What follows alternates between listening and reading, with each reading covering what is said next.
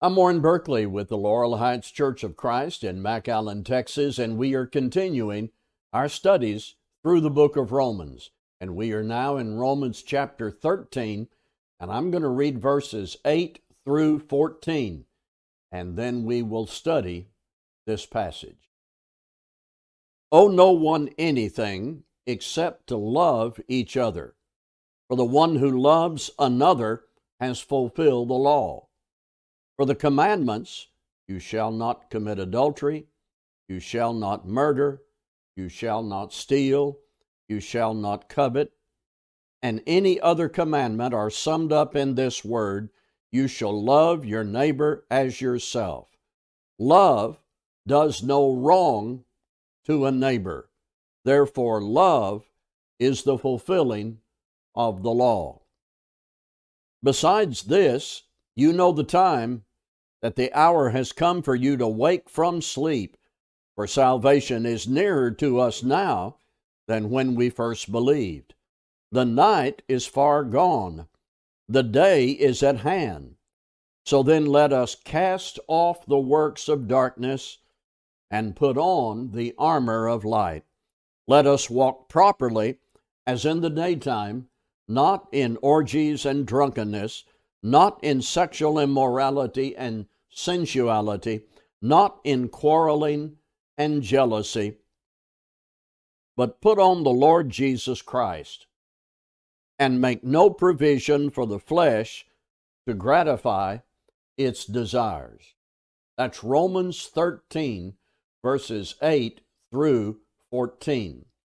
In our previous study, we were talking about civil government, that God instituted civil government to punish lawbreakers, to maintain public order, to promote the public good, and we made reference to 1 Peter 2, verses 13 through 17.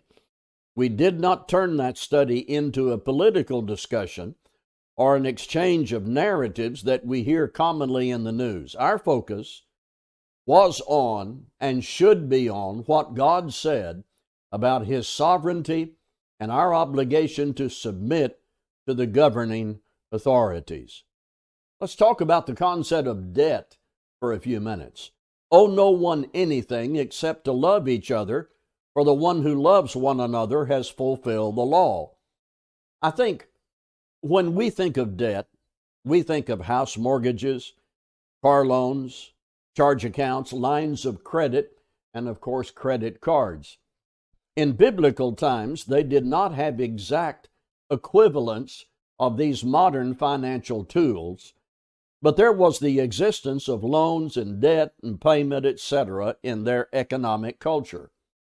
And the law of Moses was very specific, governing both the lender and the borrower. The lender could not take advantage, oppress the poor, or foreclose without warning.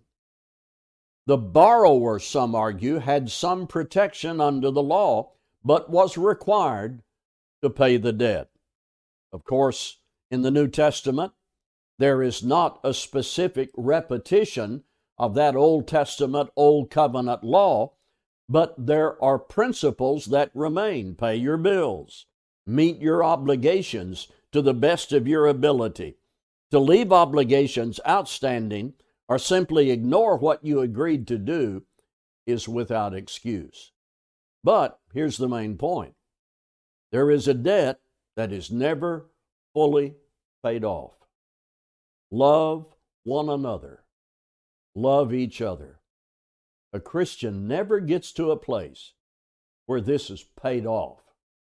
Love one another is something within us that finds expression in our behavior toward people, how we think about them, how we treat them, because we are recipients of God's love and God's grace. John said we love because He first loved us. Paul said in Ephesians 5, we walk in love because God loved us. As long as God loves us and Christ loves us, we have this obligation, this debt, to love one another. It's ongoing. It is a debt that is never over, never fully paid, because it lives within us, God's people. I want to start at the end of verse 8 now and read into verse 9. It says, "The one who loves another has fulfilled the law. For the commandments, you shall not commit adultery, you shall not murder, you shall not steal, you shall not covet, and any other commandment are summed up in this word, you shall love your neighbor as yourself." Paul shows here everything God wrote into the law of Moses about human relations was based on love.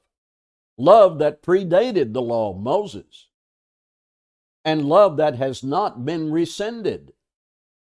These are moral imperatives that have always been true and will always be true. Adultery is forbidden. Respect human life. Respect the property of others. Honesty. Not being covetous. Paul says all of that was an expression of genuine love. It is to be how we treat each other, how we treat people. That means, for example, committing adultery is not love. I cringe when someone has been caught in adultery and they try to justify their bad behavior by saying something like, "We fell in love," or "love made us do it." It certainly wasn't love for the innocent spouse, and I believe not really love for the sexual partner, not in the sense love is defined by God and has always been defined by God. So everything in the law of Moses that pertained to human relations was based on this ongoing debt: love one another.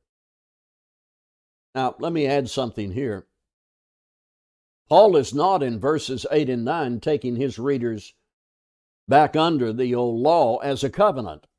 Paul has already stated we are under the new law. What Paul is doing here is illustrating how omnipresent this love is that God requires of man. It is to be firmly fixed in our heart, is genuine biblical love. It predates the law of Moses. It will find expression in everything you do and will show itself in our willing compliance with all of God's law. There are moral imperatives which are eternal, things that have always been right or wrong even before the Ten Commandments, and certainly today. Verse 10 takes us further into understanding this love that has always been God's requirement with this statement: love does no harm to a neighbor. Love does no wrong to a neighbor. Therefore, love is the fulfilling of the law. Sometimes we define biblical love with phrases something like this: placing the welfare of others over that of our own. And from time to time, we see vivid illustrations of that in the physical world. Some of you may have watched a video a few years ago in a horrible car-motorcycle accident. A motorcycle driver was trapped under a burning car. Witnesses who saw what had happened joined with others to lift that burning car off of the man and pull the man to safety. An incredible piece of video. And it illustrated what we're talking about to some degree here. People putting their lives at great risk to save somebody. Placing the welfare of others over that of our own. Well, Paul is teaching us about that here. And one way to teach us that is from a negative standpoint. Love does no wrong to a neighbor. With biblical love internalized, we seek what is best. We seek the highest good of our neighbor. English Standard Version, love does no wrong to a neighbor. So, if we catch ourselves doing wrong to others, that's not the activity of love. Paul therefore states again, love is the fulfillment of the law. Let me take us now to 11 through 14. Romans 13, 11 through 14. Besides this, you know the time that the hour has come for you to wake from sleep, for salvation is nearer to us now than when we first believed. The night is far gone, the day is at hand.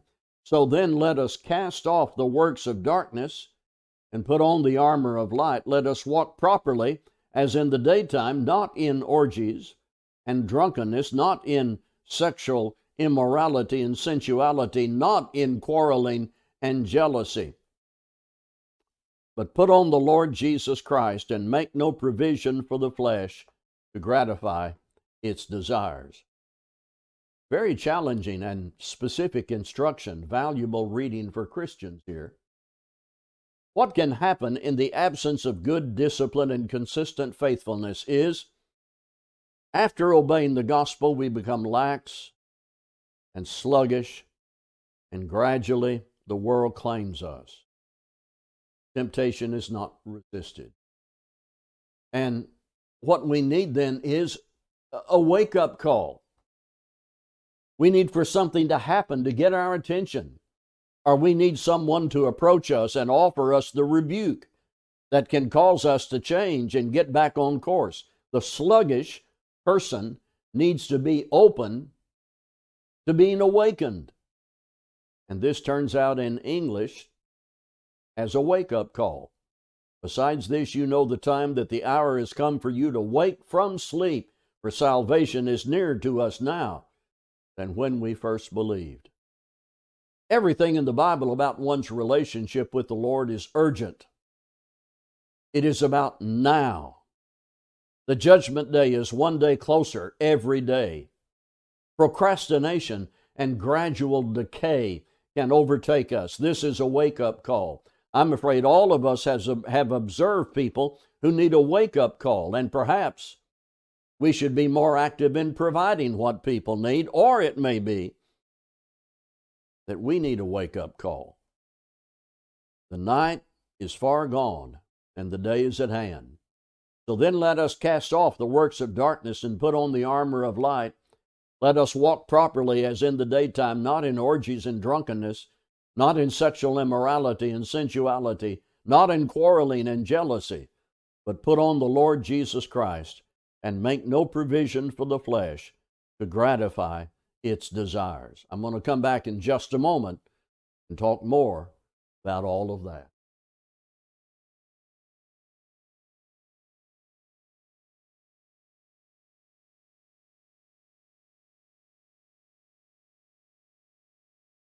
So, if you obeyed the gospel, became a Christian, then later became sluggish and out of duty, back into the world, the wake-up call here, once accepted by the apostate, ought to result in repentance, casting off the works of darkness and putting on the armor of light.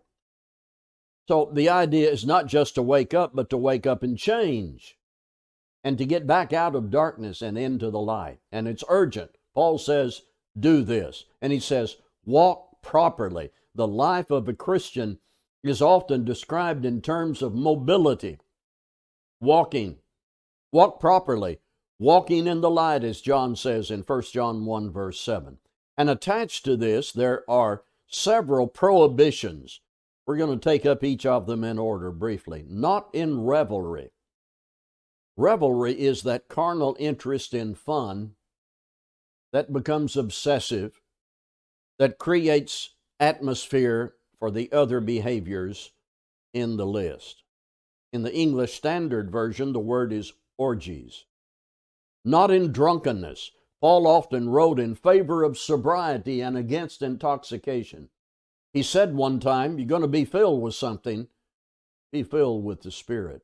Alcohol has become an accepted adult beverage in our society, and we all know the destruction of it. The Christian must be sober.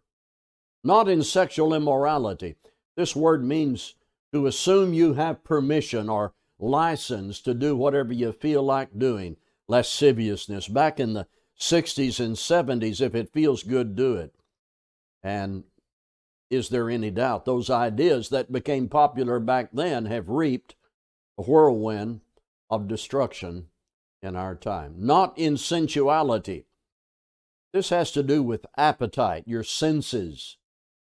If it feels good, tastes good, sounds good, the senses, the appetite, become the informal rule of living for the unruly. Worldly living. Not in quarreling and jealousy, strife, no matter who is hurt, no matter how God's will is slighted. Loving to fight and tear people apart. Paul spoke often against that kind of misbehavior. Not in jealousy. Some translations have envy. Jealousy, envy, and covetousness are often connected, having to do with an attitude of wanting what others have or denying others what they have because you don't have it. Such attitudes are selfish and immature and have negative spiritual value.